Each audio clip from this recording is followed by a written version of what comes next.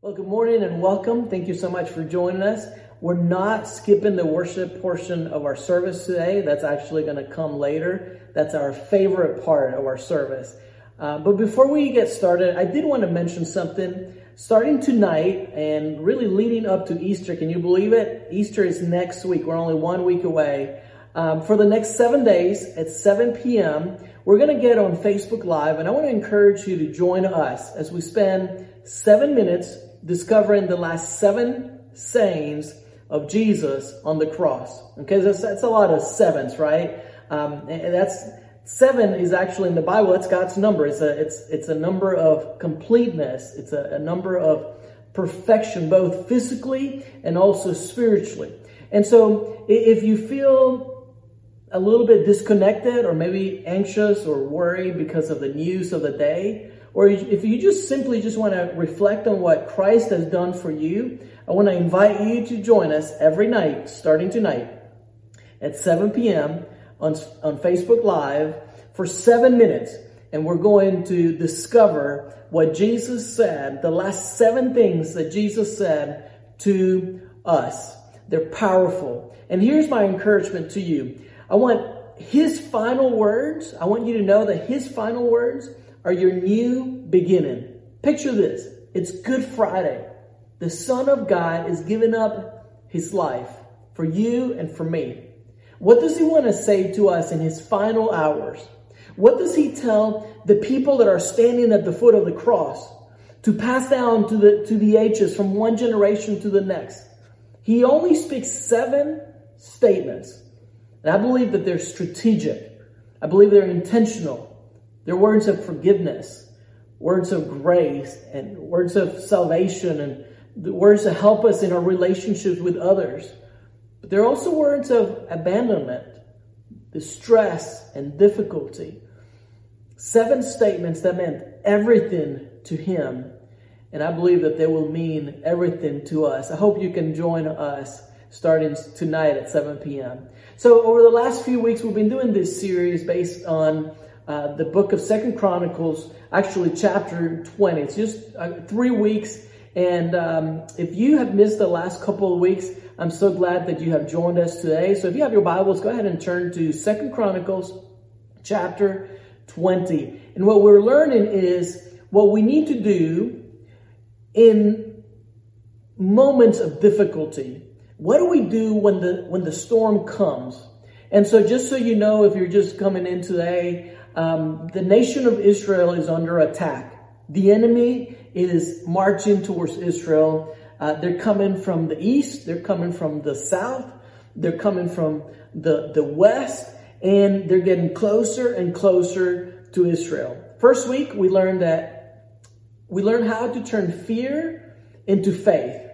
We learned how to turn all of our anxieties and our doubts and our questions and our worry into faith. The title of that message was Finding Our Faith in the Storm. If you missed it, I want to encourage you to go back, go to our website, lifepointfc.com, and find our messages. They're on demand. You can listen to them. You can watch the message. I think that it'll help you and it will add value to your life. The second week, we talked about what leaders do in the storm. How do we behave? What do we do when the storm comes our way? And then today we're going to finish the chapter. And the title of our message today is this: Your greatest weapon in the storm. Like every nation that goes to war has some indispensable weapons. Like every nation, before they go to war, like they have something, like sometimes they're secret weapons. Like, for example, during World War I, a lot of nations would use machine guns. Why? Because they could sustain firepower of between 450 to 600 rounds per minute. And so this would allow a defender to cut down the attacking waves from enemy troops.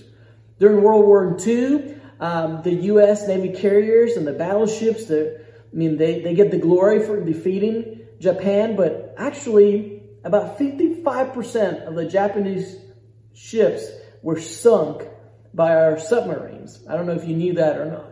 And so in the same way, we have this incredible weapon at our disposal.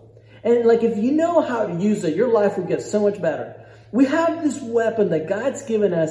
And if we find out how to deploy it, it's a game changer.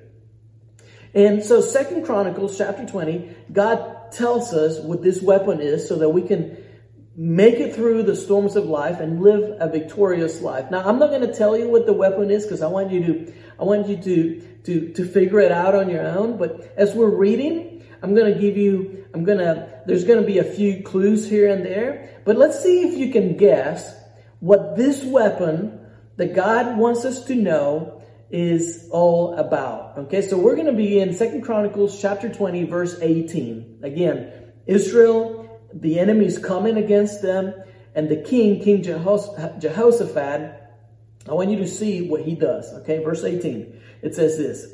It says, "Then King Jehoshaphat bowed low with his face to the ground, and all the people of Judah and Jerusalem did the same, worshiping the Lord." Now, it's a key phrase right there, worshiping the Lord. Okay, I'm not telling you what the weapon is just yet, but just keep that in mind. Now, do you see what's going on here? Like, can you capture the essence and the intensity of what's going on? I mean, this huge army, actually it was multiple armies. They're marching towards Israel. They're taking ground. The king, along with the rest of the Israelites, are literally face to face on the ground. Now, sometimes when I read the Bible, I'll try to ask myself, how would this look like today? And I do that so that I can apply God's word into my life. I also do it so that when I'm teaching or I'm communicating, it can help you understand. And I was thinking, how would something like this happen in our world? And here's what came to mind.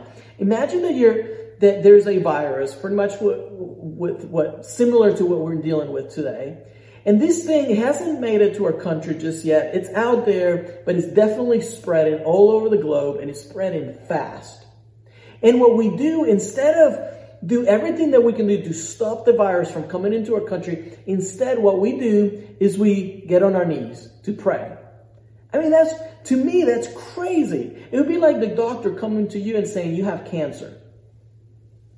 And you telling me, I'm not going to go for any treatment. I'm just going to get on my knees and I'm going to pray. And look, I'm a pastor. I'm a spiritual leader. But this verse, it does not make sense.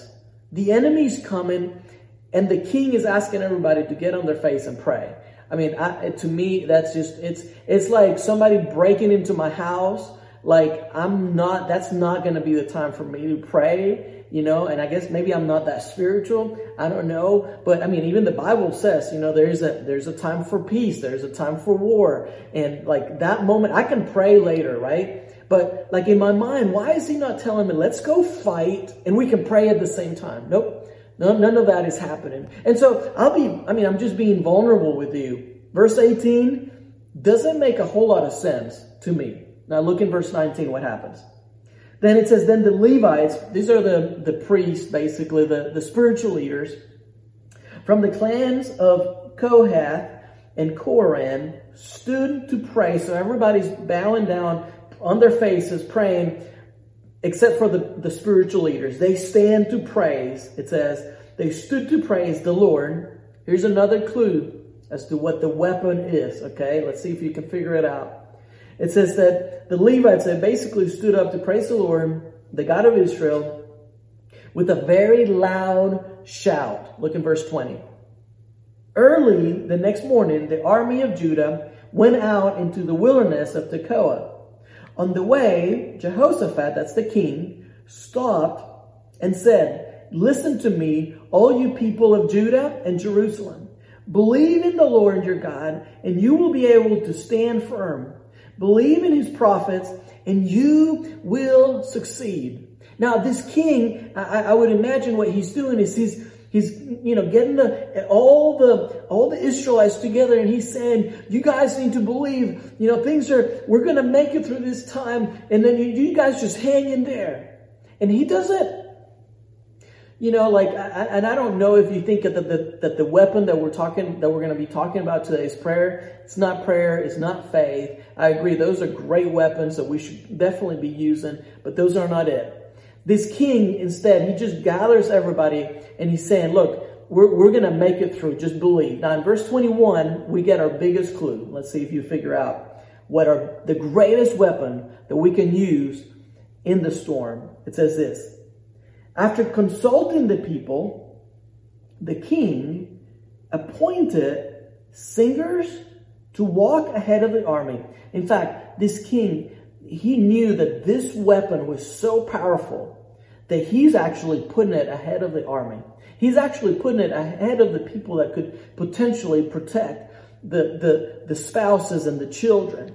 And it says this: he appointed singers to walk ahead of the army, singing to the Lord and praising him for his holy splendor. This is what they sang: give thanks to the Lord, his faithful love endures forever. His faithful love endures forever. You want to know what your greatest weapon is? In times of difficulty, when you're in the middle of the battle, when there's chaos all around you, your greatest weapon is to praise Jesus. Your greatest weapon is to praise. Now, this is not something that I'm coming up with. This is not something that I invented or that I'm trying to be creative. I mean, this is all over the Bible. If you look, if you research that word praise, what you're going to find out is that there's a ton of meaning behind it. Like for us, I know what you're thinking, praise, right? Like that's kind of like singing. That's what we do in church. Like when we go to church, we just praise Jesus, praise the Lord. Like we get up and sing a few songs. Actually, in the Hebrew language, there are 7 words for the equivalent of our one word praise in English. 7 words to define that are so specific about our one word praise in the English language. I want to share with you just a few, okay? So let me give you we're not going to do an in-depth study because we don't have time for that, but I want to give you 3, 4, maybe 5 words to help you understand the depth of this word praise. Because when I say praise, I don't want you to think that it's just singing, okay? One of the words is this word, ha'al, okay? And I think I'm saying it the right way, ha'al, to be clamorously foolish. That's what the word means. Ha'al means to be clamorously foolish. It means to make a loud, obnoxious noise. This is David. This is King David coming back from battle. The Bible says that he was praising the Lord and he was being loud. He was dancing. He was half naked. He's just being a little bit obnoxious, and he is just calling on the name of the Lord and thanking him with intensity. Psalm 18 verse 3. Listen to what it says. It says, I called on the Lord. Now picture a stadium full of people roaring and cheering for their team. Okay, this is not some oh Lord, thank you so much, I'm going to praise you. No. These are people, they're calling on the Lord with intensity. Now watch this. I call on the Lord who is worthy of praise, and he saved me from my enemies. This is a loud shout. This is one form of praise. There's another psalm, Psalm 96 verse 4, that you can look at. Another word is the word yada. Yada. It means to lift your hands. In Psalm 99 verse 3, it talks about this idea of praising the Lord. And, I often say when your body moves, sometimes when your body moves, your heart will follow. And we often think that, if I feel it or if my heart is there, then I'll go. But sometimes it takes our minds telling our bodies to move, and then the heart follows. Now listen to what Psalm chapter 9, verse 1 says. It says this, it's talking about lifting hands, right? I will praise you, Lord, with all my heart. I will tell of all your marvelous things you have done. Verse 2. It says, I will praise you, Lord, with all, I will be filled with joy because of you. I will sing praises to your name, O Most High. And then verse 3 says, my enemies retreated. They staggered and died when you appeared. This has the idea, in fact, when you look up that word praise, it is always tied to you having victory over the enemy. When you praise the Lord, that word praise, it's always tied to you having victory over your battles. It's an incredible word. Another one is the word toda. And it means this. This is a very interesting word. It means to give thanks before you have received anything. So you're going to give thanks for something that you have not yet received. So for example, we're used to saying thank you. Like somebody gives you a gift, you say thank you. Wow, thank you so much. We really appreciate it. If you don't get a gift, you're not going to say thank you, right? Like if you don't get anything, you don't say thank you. Well, this one word is talking about giving God thanks before you have received anything. There's a lot of references for this one. Psalm 50, verse 23. Psalm 100, verse 4. Jeremiah, chapter 33, verse 10 and 11. And basically, this is you and I saying something like this. Lord, thank you for the healing that you will provide over my marriage. You know, things are tough, things are difficult. I just want to thank you ahead of time for the healing that you're going to provide over maybe an addiction that I'm dealing with. God, thank you for providing healing over that relationship. Maybe you've lost your job. Maybe your hours have been, they've cut your hours. This is you saying, Lord, thank you because I believe that you're going to provide for me. You've always provided for my family. And so I'm going to say thank you ahead of time. Thank you for the obstacles that I'm dealing with right now. Because I know that this is just building me up. And one day I'm going to be able to face other circumstances in life that are much more difficult than these. But thank you, God, because you're making me a better person. Here's another word, the word barak. It means to kneel. To prostrate is what's happening right here in 2 Chronicles. This is placing yourself in the right position. This is you recognizing, God, you are sovereign. I am not. And basically, it means to kneel down. There's a lot of references there. Psalm 95, verse 6. Psalm 72, verse 15. Psalm 29, verse 11. Another word is the word zamar. Zamar is more like what you and I know when we use the word praise. The literal meaning is to pluck the strings of an instrument. And he's talking about praising, like literally singing to the Lord. And so here's the point. Here's what I want you to get today. Your greatest weapon is to praise God. But praising God is much more than just singing. We're not just talking about singing. So I don't want to just use that word praise and you think that we're talking about singing. The moment you praise God, and I'm talking about all 7 of those words. I'm talking about, just being so thankful for the things He has not given you. I'm talking about praising Him with intensity. I'm talking about getting on your knees and being thankful in that and praising Him that way. The moment you praise God, when you're in the middle of a storm, something happens. Something happens in your heart.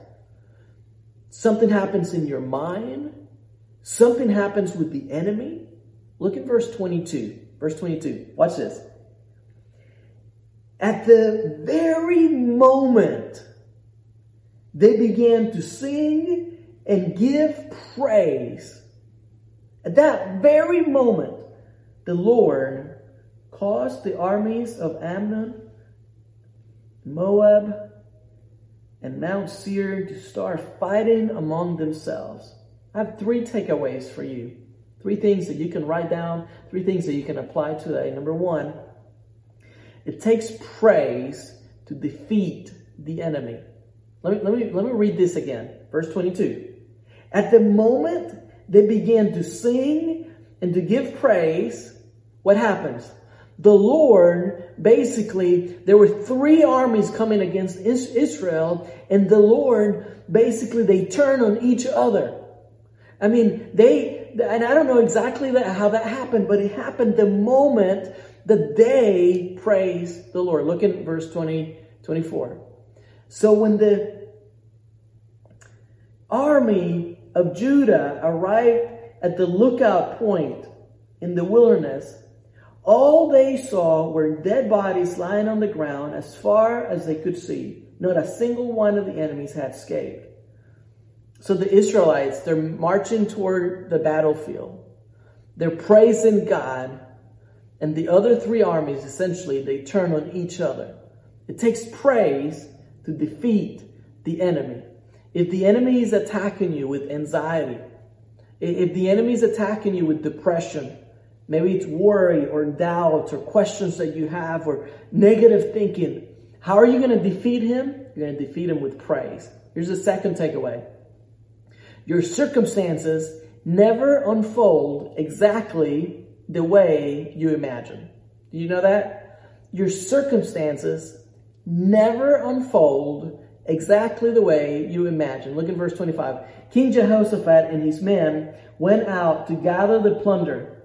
They found vast amounts of equipment, clothing, and other valuables, more than they could carry. There was so much plunder that it took them 3 days just to collect it all. Now, at the beginning of the story, 3 weeks ago when we were looking at it, the enemy's coming, and Jehoshaphat, the king, he says, he praises, he's very vulnerable, and he prays his prayer. He says, Lord, we don't know what to do, but our eyes are on you. And I love that because Jehoshaphat had no idea of what God was going to do. And what I love about him is that he didn't play the what if games. You know, never in his wildest dream did he think that the Lord would give him the victory the way that he did. And that he was going to spend the majority of his time not in battle, but actually collecting the plunder. He had no idea. And neither do you. You don't know what's going to happen. But you can praise God. And you can thank him ahead of time for the things that he's going to provide. Here's the last takeaway. There's always a blessing hidden in the storm. Do you know that? There's always a blessing hidden in the storm. Verse 26 says this. On the 4th day, they gathered in the valley of blessing, which got its name that day because the people praised, there's our word, and thanked the Lord there. It is still called the Valley of Blessing today. Verse 27. Then all the men returned to Jerusalem with Jehoshaphat leading them, overjoyed that the Lord had given them victory over their enemies. So what are you going to do when the enemy attacks? You're going to use your greatest weapon. That's praise. You're going to praise Jesus. Why? Because it takes praise to defeat the enemy. Because your circumstances will really never unfold exactly the way you imagine. 99% of the stuff that you play in your brain, it's not going to happen the way you think it's going to happen. All the what ifs, they're not going to be there. And last, you're going to praise him because there's always a blessing hidden in the storm. I'm going to pray for you. We're going to pray for our community. Before I do that, I want to say this. Last week, I asked you to continue to support the ministry so we can continue to help people find their way to God. And I just want to say thank you. Many of you stepped up big time, and I really appreciate it from the bottom of my heart. Thank you so much for continuing your support. LifePoint is a generous church. And, if you're not an owner at LifePoint, I just want you to know that we believe that generosity generates goodness. And I can tell you, one of the reasons why I love my church is because of how generous you are. You know, one simple thing that we did, and this is just one of hundreds of things, is we were able to help our community. We had an anonymous LifePoint owner who donated the N95 masks that are very much needed by our local doctors and nurses. And this person, he had some masks and about 50 of them. And so we were able to get in touch with another one of our owners at LifePoint, and that's in the medical field. And I asked, hey, we have some N95 masks that we can let you have. How many do you need? And I told her the number. We had 50. And she said immediately, just give us as many as you can spare. We are desperate. This will be a huge help for our staff, for our doctors and our nurses. And, you know, the beautiful thing is we're able to put them all together along with the Max Lucado book on prayer. And what I love about our church, and that's just one little thing that I'm sharing with you, but what I love about our church is that we will do anything short of sin to reach people who do not know Jesus. So I'm super thankful for you guys. Please continue to share the word, share this link, and continue to contribute to the kingdom. Love you, appreciate you. Let's pray. Father God, thank you so much for your love. Thank you for this community. Father God, I pray for our leaders. I pray for all the people who are suffering, who have lost loved ones. And God, I ask that you we would use this time to run to you, that we would use this time to recognize how fragile we are. And that God, people all over our community and all over our country would come together in faith and seek you. God, that they would look to you just like Jehoshaphat when he said, Lord, we don't know what to do, but our eyes are on you. And God, may we, when we're in the middle of the storm, may we learn to praise you in truth and heart. We pray all these things in Jesus' name. Amen.